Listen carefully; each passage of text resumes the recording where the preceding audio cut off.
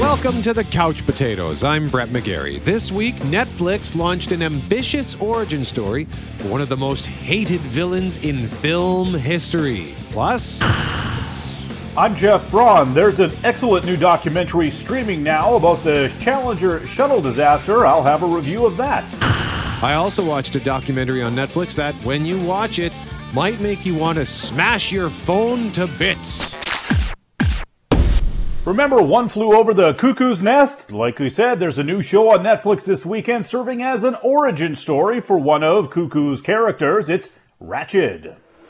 I remember my mother and father, but I can't picture them. You see, I was taken away from them when I was very young, and told that someday I would see them again. But that was a lie. The doctors and nurses here,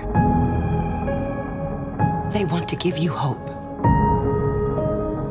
that one day you can leave here. But you deserve someone to show you mercy.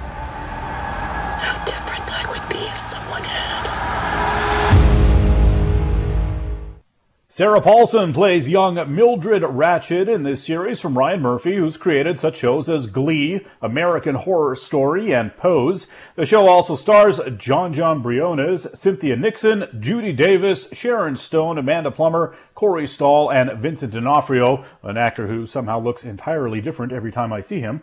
And like I said, it's an origin story for Nurse Ratched, the villain from One Flew Over the Cuckoo's Nest, the nurse in charge of a ward at a mental institution in Oregon. Now, we'll get to the comparisons and the cuckoo's nest of it all in a little bit, and it's not good in that department. But if you've never seen the movie, the show will likely play quite a bit different. It's set in 1947 in Northern California. Nurse Ratched shows up at a mental institution looking for a job as a nurse. She worms her way into one by a variety of schemes and devious methods and starts inserting herself and her will into her surroundings. She butts heads with other nurses, but she also makes herself indispensable, especially after heroically saving a life in front of the visiting governor. There are subplots of state funding and the head doctor's revolutionary new techniques, and most importantly, a new patient who has committed a horrible crime and Nurse Ratched's interest in that patient. It's dark and mysterious a lot of the time, but it's also punctuated with some humor. The show looks amazing. It actually looks more like a Stanley Kubrick movie, like The Shining, if we're sticking with Jack Nicholson movies, than anything else. Everything's, a lot of it's framed down the center, and there are a lot of meticulous, deliberate camera moves designed to draw attention to themselves. The costumes and set design are sharp and detailed, very colorful, giving the whole show an almost ethereal feeling. It definitely does not feel like real reality in any way. But it's odd and it's eerie and weird and creepy, and it has the makings of a fairly interesting and entertaining show after a couple of episodes. And I would be fine with that except for one little word, and that word is Ratched. If the Sarah Paulson character was named Nurse Johnson, fine. It's a cool little show, but it's Ratched, and that sends it off the rails for me, Brett. One Flew Over the Cuckoo's Nest is one of the best movies of all time. I rewatched it this week. It is a perfect movie. It's one of only 3 movies ever to win the top 5 Oscars of Best Picture, Director, Actor, Actress, and Screenplay. The other 2 movies are It Happened One Night from the 30s and The Silence of the Lambs, believe it or not.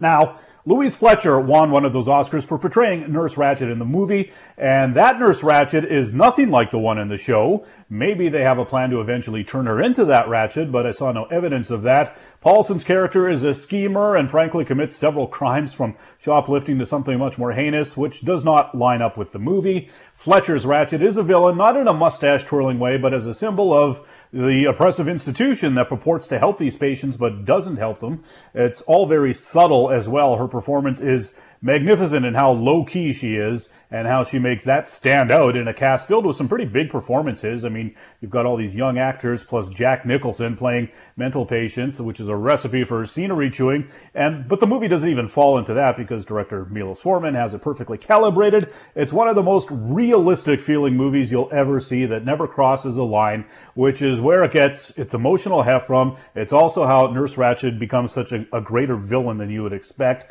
And the TV show here swings in an entirely different direction. It does not feel like reality in any sense, from the set design to the characters to the story.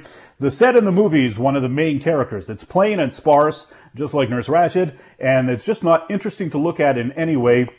further driving the patients within themselves. I mean, you know how a nice bit of scenery can lift your spirits. That does not exist in the ward in the movie. Anyways, I could go on and on and on, but my main point is the show is a 180 from the movie, and to me, it's just a sin because the movie is too good to be treated like that. So honestly, I would skip the show, but I will definitely recommend everyone rewatch One Flew Over the Cuckoo's Nest. Brett, what did you think? So you watched the whole thing? The whole movie? The whole series, 8 episodes? No, I watched two shows, two episodes. Two episodes, pardon me. Okay. And you're already calling it. Just skip it. Yep. Okay. I watched one episode. Actually, half of one episode. I watched the first 30 minutes of episode 1. I tried to power through it, but I was just too tired. I had to go to bed. But so kind of tough to give any sort of complete thoughts, but I will say that what I watched, I found it intoxicating. I loved the music, and it felt very noir, even sounded like Psycho at times, and I meant to Google if that was deliberate, but the soundtrack sounded very much like something out of Psycho. The camera work was just spectacular, and the vistas, the stunning vistas, like where Ratched rents this room in this little place called Lucia, right on the ocean, but like on a massive cliff overlooking the ocean. Just you got to wonder if that's a real place or if it's just something they built for the show. Because that would be the most amazing motel to stay at. I liked how colorful it was, which I found surprising, and I'm curious to know if, as this series goes along through the 8 episodes, if it will become more drab and plain. But at the beginning, the colors just really pop out at you. And Sarah Paulson is excellent, as she always is. So, yeah, I really enjoyed what I saw, but based on what you're telling me. And just looking at the other reviews, I'm seeing reviews like that it's DOA, that Ratched is a wretched mess. I haven't seen one positive headline on this. It's because, I guarantee you, it's just because of the natural comparison to the movie, which is a masterpiece, and it's such dangerous ground to tread on to try and do something like that. Like before the Fargo TV show came out, I was like, there's no way this is going to be good because the movie's so awesome. It could never live up to it. And the show did it was done a good job. It's still not as good as the movie, but it kept like the tone and the heart of the movie in the series, but with all new stuff. Now here we're using the same character, which is something Fargo never tried. Yeah. 58% actually at RottenTomatoes.com, so that's not terrible. But yeah. And another thought too, that I saw one headline that said, did we really need an origin story for this character? Like, it's not like anybody was screaming about it. When I watched the trailer, somebody told me to watch the trailer. They actually thought it was some sort of a spin-off of an American Horror Story. And then as I was watching it, I thought, because the trailer was describing one of the most hated villains of all time, and I thought, that's a pretty bold statement for an American Horror Story. And then I realized after, like I had to Google it after, Nurse Ratched. That's when I realized, oh yeah, Cuckoo's Nest. It's probably been 2 decades since I've watched that movie, so I do need to watch it again. But I'm gonna try to tough through at least 2 episodes of this, and then I'll make my call. Yeah, I would say if you plan to watch the show, don't rewatch the movie right now, because then you're stuck comparing the two. And if you can't remember the movie really well, then by all means, enjoy the TV show. All right. And in a moment, Jeff's going to tell you about a documentary that he watched that debuted just this past Wednesday on Netflix, and it's going to take you back to 1986. You are listening to The Couch Potatoes. Welcome back to The Couch Potatoes. I'm Jeff. He's Brett. There's a new 4-part documentary on Netflix out now. It's called Challenger, The Final Flight. This coming January, a space shuttle will be launched carrying one of America's teachers. The shuttle flies like a commercial aircraft. Challenger, you are free to take off now. The voice came on the loudspeaker and said the vehicle has exploded. The The Space Shuttle Challenger exploded 73 seconds after takeoff January 28, 1986, in full view of the world, including my 9-year-old eyes as my class watched on a TV at school. Weirdly enough, the documentary begins with a shot of, an AV cart with a TV VCR being rolled into the front of a classroom for that same purpose. And of course, the reason is that the ill-fated Challenger mission carried with it the first quote-unquote regular person to travel to space in school teacher Krista McAuliffe. She was one of 7 people aboard the shuttle who died in that explosion. The documentary about it is 4 episodes, each one between 40 and 50 minutes long, so about 3 hours total. I watched it all straight through in one shot this week, and it covers everything from the inception of the shuttle program to the aftermath of the disaster and everything in between. I found it all fascinating. Most of it was new to me, which also sort of surprised me, because I love space stuff. Last year's Apollo 11 documentary was one of my favorite movies. Apollo 13 is one of my favorite movies, the Tom Hanks one. Of course, working at a news talk station back in 2003 when the shuttle Columbia broke apart on re-entry. I knew all the ins and outs of that story, but I didn't really know anything about Challenger. Like I said, I was a kid when it happened. I certainly knew about it, but not the details. And by the time I was older, it was, old news by then, the shuttle program long back in operation, and I just never really looked back at it. So now this documentary fills in the holes. And boy, does it ever. The crux of the problem, which isn't news, was these O-ring joint seals on the solid rocket boosters. Those are the 2 large tower-looking things on either side of the shuttle at launch, the actual rockets that blast the orbiter into space, drawing fuel from that monstrous tank in between them. And the fire, shoots out the bottom, and they defeat gravity that way. The fire damaged the O-rings, breaking the seal between 2 sections of the booster, which led to this explosion. The documentary gives us background on all the people that were on the shuttle, how they came to be astronauts or how they came to be selected to be passengers on the shuttle. It starts back in the 1970s, actually. The moon mission's finished, and NASA's next mission was to find a cheaper way to travel to space, which meant reusable spacecraft. They figured that out, but it would take several years to build the shuttles, and they also needed new astronauts. So we get all that background, and NASA's a pretty forward-thinking outfit, although crucially not when it comes to some technical areas, as we find out later in the documentary. And the thought of this era of astronauts only being white Anglo-Saxon males needed to end, so NASA thought, different perspectives would be a good thing, and they threw the doors open for anyone to apply. So with the shuttle program, it led to the first woman, Black, and Asian American astronauts, and there's some pretty wild interview footage from back in the day. I think Tom Brokaw might be embarrassed about some of the questions that he asks the single lady astronaut. It also shows the first shuttle launch and the first successful shuttle missions, the resounding successes, and how America was once again invigorated by its amazing accomplishments in space. And it also shows, the arrogance on NASA's part. Not malicious kind of arrogance, but the kind that naturally comes with all the success they had. I mean, they put a man on the moon. They rescued the crew of Apollo 13 from certain death. They invented these new shuttles. Great successes over the years like that, will naturally lead to some swagger and a feeling that whatever problems come up, they can deal with. So when there were a series of warnings over the years that these O-rings might one day cause a catastrophic failure, they were not given the appropriate attention they should have. Bureaucracy played a huge part in the disaster. We have there's a schedule that must be adhered to, from the manufacturers of the rocket boosters to the NASA people deciding whether or not to go ahead with launches on launch days. A few people, deserve to have the finger pointed at them. And the cool thing about the documentary is that those people are interviewed, and their reactions, I will say, are very interesting. There are also interviews with some of the engineering types who were trying to warn everyone, and that's sad because they're still so broken up about it, having carried the weight for all these years, even though they did try to stop it. And of course, there are interviews with the families of the astronauts who died. There's a lot of archival footage, a lot of the training and the preparation for the launch. Really great footage that probably hasn't widely been seen before. It's a captivating, tragic story. A lot of things will make you angry, but there's also a lot of heroism and hope. I found it all, phenomenal. So 4.5 couch cushions out of 5 for Challenger, The Final Flight documentary, out now on Netflix. Yeah, I was in grade 3, I think, when that happened. So I guess I would have been 8 years old at the time. And yeah, I remember we just sort of devoted the rest of our day to talking about Challenger and what happened. And, we're kid who's 8 years old. I got it, but the tragedy of it, of course, didn't really sink in. It needed to understand why this was such a big deal. So, but yeah, I remember sitting in that class. most of the 3 hours of this documentary just like on the verge of tears. So.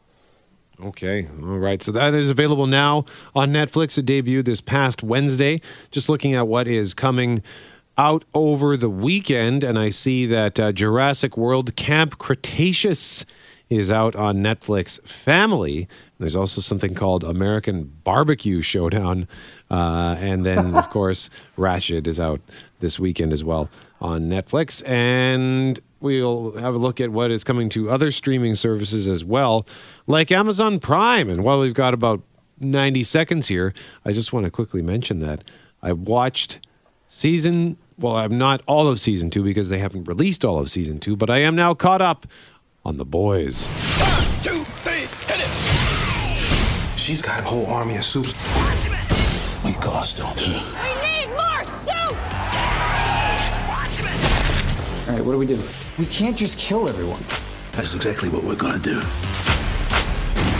So we told you about this last week because season 2 of The Boys debuted on September 4th on Amazon Prime. The first season was heralded critically, and it was, by all accounts, a big streaming hit. It's based on a comic book. It's an irreverent take on what happens when superheroes, who are as popular as celebrities, as influential as politicians, and as revered as gods, abuse their superpowers rather than use them for good. It's the powerless against the super powerful as the boys embark on a heroic quest to expose the truth about the Seven and their formidable Vought backing. So the Seven is the team, Vought is the corporation. I loved season 1. What a creative and fresh take on superheroes. And the fact that none of these superheroes are actual heroes. And season 2, now 4 episodes in, they delivered 3 episodes on day 1, and then they're going to do a new episode each Friday. So Friday has now become my favorite day of the week for more reasons than the obvious. Can't wait to finish watching season 2 of The Boys. It is amazing. You should check it out. Up next, I want to tell you about a documentary that I watched on Netflix, and it's a real eye-opener, a scary eye-opener on social media. You are listening to The Couch Potatoes. I'm Brett, he's Jeff. We are The Couch Potatoes. I was looking for something to watch a couple of days ago. I saw that the Hilary Swank space show Away was number 1 on Netflix. I thought about it, and then I thought, I'm just not in the mood for that. In the number 2 spot was something called The Social Dilemma. I had no idea what that was. I'd never heard of it. So I had a peek at the description, which reads, "We tweet, we like, and we share. But what are the consequences of our growing dependence on social media? As digital platforms increasingly become a lifeline to stay connected, Silicon Valley insiders reveal how social media is reprogramming civilization by exposing what's hiding on the other side of your screen." I also watched the trailer. Usually we just play a chunk of that, but you know what? Let's just roll the whole thing because it is powerful. When you go to Google and type in climate change is, you're going to see different results depending on where you live and the particular things that Google knows about your interests. That's not by accident, that's a design technique. What I want people to know is that everything they're doing online is being watched, is being tracked. Every single action you take is carefully monitored and recorded. A lot of people think Google's just a search box and Facebook's just a place to see what my friends are doing. What they don't realize is there's entire teams of engineers whose job is to use your psychology against you. I was the co-inventor of the Facebook like button. I was the president of Pinterest, Google, Twitter, Instagram. There were meaningful changes happening around the world because of these platforms. I think we were naive about the flip side of that coin. We get rewarded by hearts, likes, thumbs up, and we conflate that with value and we conflate it with truth. A whole generation is more anxious, more depressed. I always felt like fundamentally it was a force for good. I don't know if I feel that way anymore. Facebook discovered that they were able to affect real-world behavior and emotions without ever triggering the user's awareness. They are completely clueless. Fake news spreads 6 times faster than true news. We're being bombarded with rumors. If everyone's entitled to their own facts, there's really no need for people to come together. In fact, there's really no need for people to interact. We have less control over who we are and what we really believe. If you want to control the population of your country, there has never been a tool as effective as Facebook. We built these things and we have a responsibility to change it. The intention could be, how do we make the world better? If technology creates mass chaos, loneliness, more polarization, more election hacking, more inability to focus on the real issues, we're toast. This is checkmate on humanity.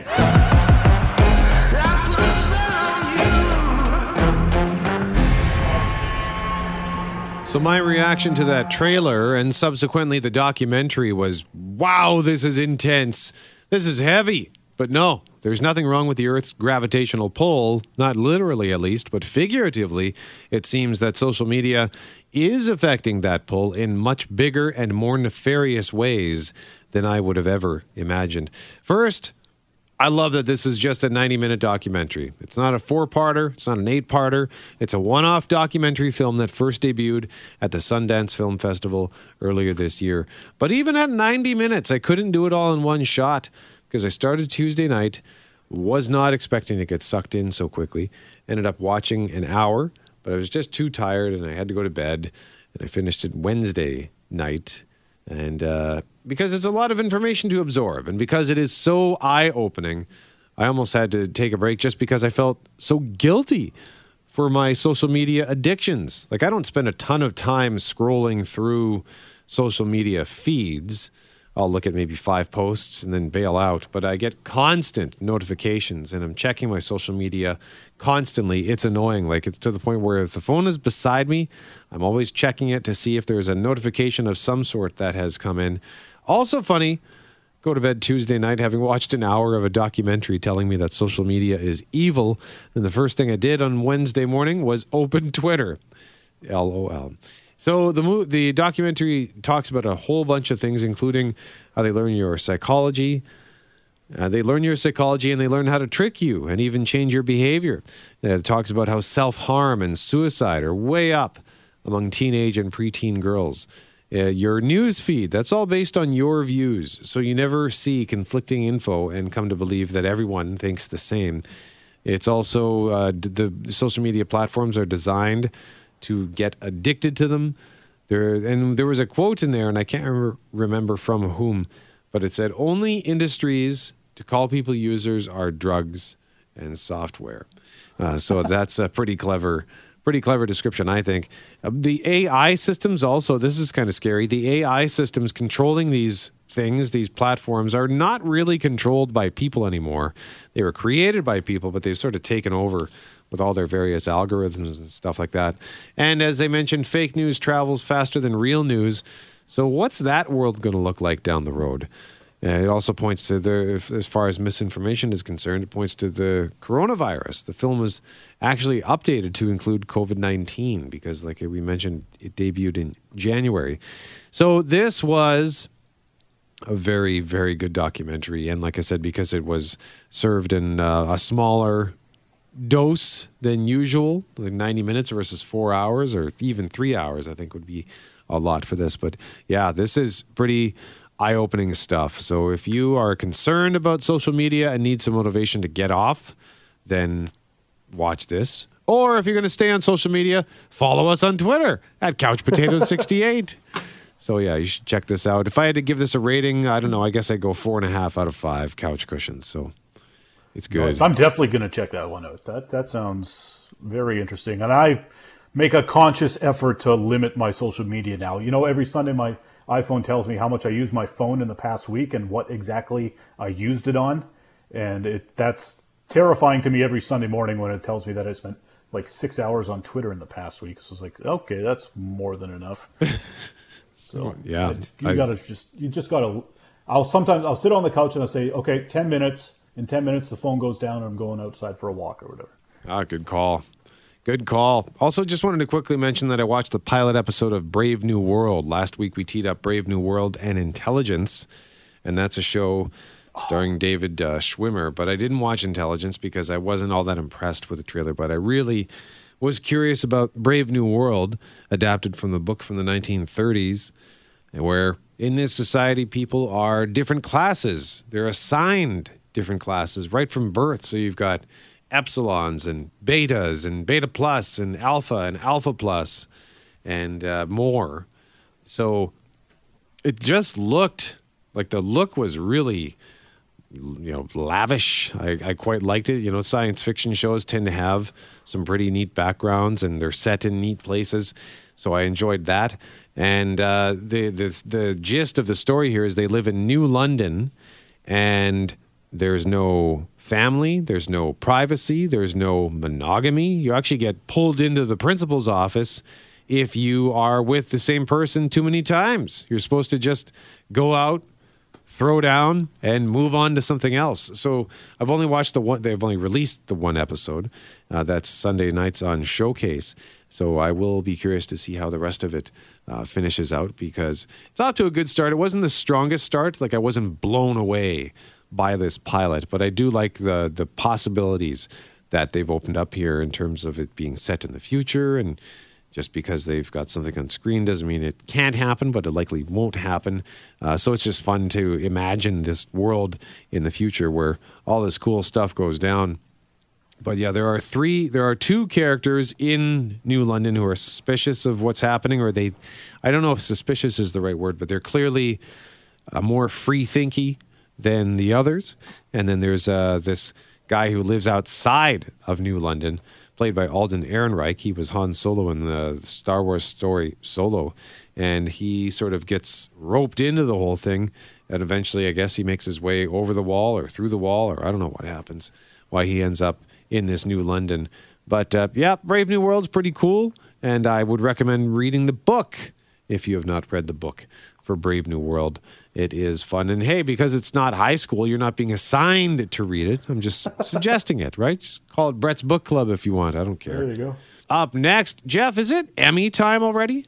Oh, yeah, it is. And it'll be an Emmy like no other. That's coming up on Sunday. So we've got a preview in a moment. You're listening to the Couch Potatoes. Welcome back to the Couch Potatoes. I'm Jeff. He's Brett. We're going to lay out our Emmy picks in a couple of minutes. But first, Brett, big anniversary this weekend for one of the greatest films of all time, Goodfellas. As far back as I can remember, I always wanted to be a gangster.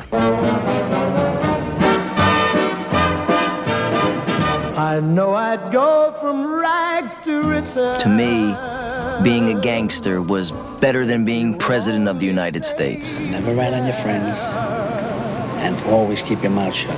It meant being somebody in the neighborhood that was full of nobodies. Oh, you broke it, Jerry. Hey, Mom, what do you think? You look like a gangster. Martin Scorsese's epic mafia masterpiece is 30 years old. Released wide in North America September 21st, 1990, Goodfellas tells the story of a trio of mobsters from young gangsters until their various endings, either death or jail or witness protection. No one gets away clean. It's Ray Liotta's finest moment as the lead, Henry Hill, a real-life mobster, by the way. This movie's based on his life story. Joe Pesci won an Oscar for playing the short-tempered Tommy who would kill fellow gangsters just for telling a joke at his expense. And Robert De Niro, maybe it isn't his best performance, but when someone says Robert De Niro, the image in my mind is him in Goodfellas, standing at the bar, smoking his cigarette, thinking about how he's going to whack so many of his friends so he won't have to share the money they stole in the Lufthansa heist. Lorraine Bracco, Paul Sorvino, a bunch of guys from The Sopranos, and Samuel L. Jackson rounding out the cast. Goodfellas famously lost the Best Picture Oscar that year to Dances with Wolves. I've still never seen that Kevin Costner movie, but I can't imagine it was better than Goodfellas. It's widely regarded as one of the all-time worst Oscar snubs. There's also an ongoing debate amongst cinephiles of which is a better mob movie, Goodfellas or The Godfather. Now, they're both very different. The Godfather feels like Mozart, while Goodfellas is a punk rock kind of movie. Frankly, they're both great. Just enjoy them both. That's allowed. Scorsese's famous shot at the Copacabana nightclub in New York is one of the most influential shots in the history of movies. It's that single take that starts in a car outside the club, and then it follows Liotta and Bracco across the street, down the stairs into the kitchen entrance, through the bowels of the nightclub, and finally into the main showroom where a table's whisked in for them right up front for the Henny Youngman show. It's always a highlight on a rewatch, and of course it's inspired 1,000 copycat shots. The other big Scorsese flex that gets a lot of attention is his dead body montage. Bodies courtesy of Robert De Niro, as I mentioned before, who kills everyone in his gang so he doesn't have to share the money they stole. We see how he disposes of those bodies in this montage set to the piano coda from the song Layla, and it's all pretty spectacular. So all those things, plus, Pesci asking how he's funny, Leota getting paranoid about helicopters, and a late-night dinner with Scorsese's mom all add up to a heck of a ride, which stands up just as wonderfully today as it did when it was released 30 years ago. In a world that's powered by violence, on the streets where the violent have power, a new generation carries on an old tradition. I miss narration in movie trailers, Brett. Yes, they still have them in TV spots, but for whatever reason, they're gone from movie trailers. Well, the main guy passed away, and it's just sort of petered out after that, which is ridiculous, because there's lots of guys with good deep voices that could do it. Yeah.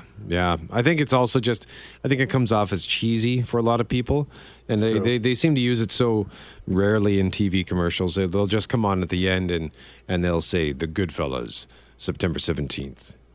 Check your listings," or whatever, something like that. There's no descriptive language being used, but I miss the narration too.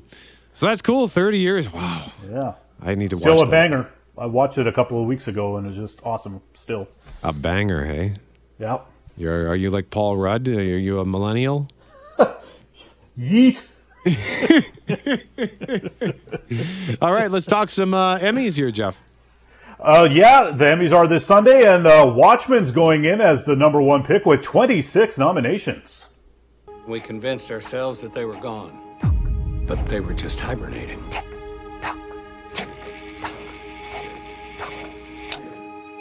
They came for everybody.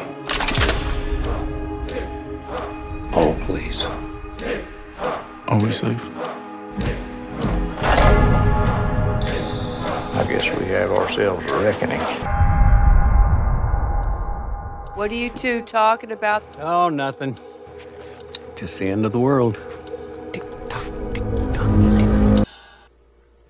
Watchmen is nominated for Outstanding Limited Series up against Unorthodox, Unbelievable, Mrs. America, and Little Fires Everywhere. And Brett, I'd pick Watchmen to win that one, I think.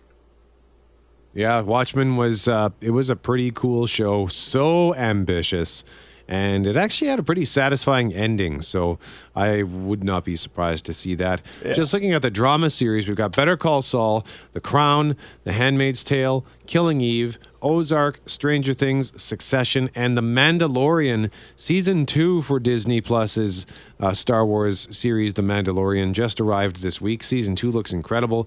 And I would say the same for Season 1. It was incredible, and it was such a great surprise because no one really saw this coming. We knew it was coming, of course, but I don't think anybody anticipated just how good it would be. Oh, absolutely. And that trailer for Season 2 looks just phenomenal. Now, of all those nominations, I mean, Game of Thrones won last year, so it's not re-winning. Succession, I think, has got to be the favorite because it's been winning a lot of other awards, but there's literally nothing on that list where I would be mad if it won. But I would vote for Better Call Saul. I'd pick Succession to win, though. I would be mad if Stranger Things won. I'm actually mad that it's even in the discussion. It should not really be. Yeah, it was good, but I don't think it should be in that category. And then just quickly here, Outstanding Comedy Series. What do we got? Curb Your Enthusiasm, Dead to Me, Insecure, Schitt's Creek, The Good Place, The Kaminsky Method, The Marvelous Mrs. Maisel, and What We Do in the Shadows. I like that one a lot, but I'm going to put in a vote for Schitt's Creek this time around, Brett. Yeah, I have a feeling Schitt's Creek is going to walk away with this. There's been so much momentum building in the United States for this show for the past couple of years, so I think it's going to do it. And that's going to do it for us. I'm Brett. He's Jeff. We are the Couch Potatoes. And remember, if it requires getting up off the couch, don't bother.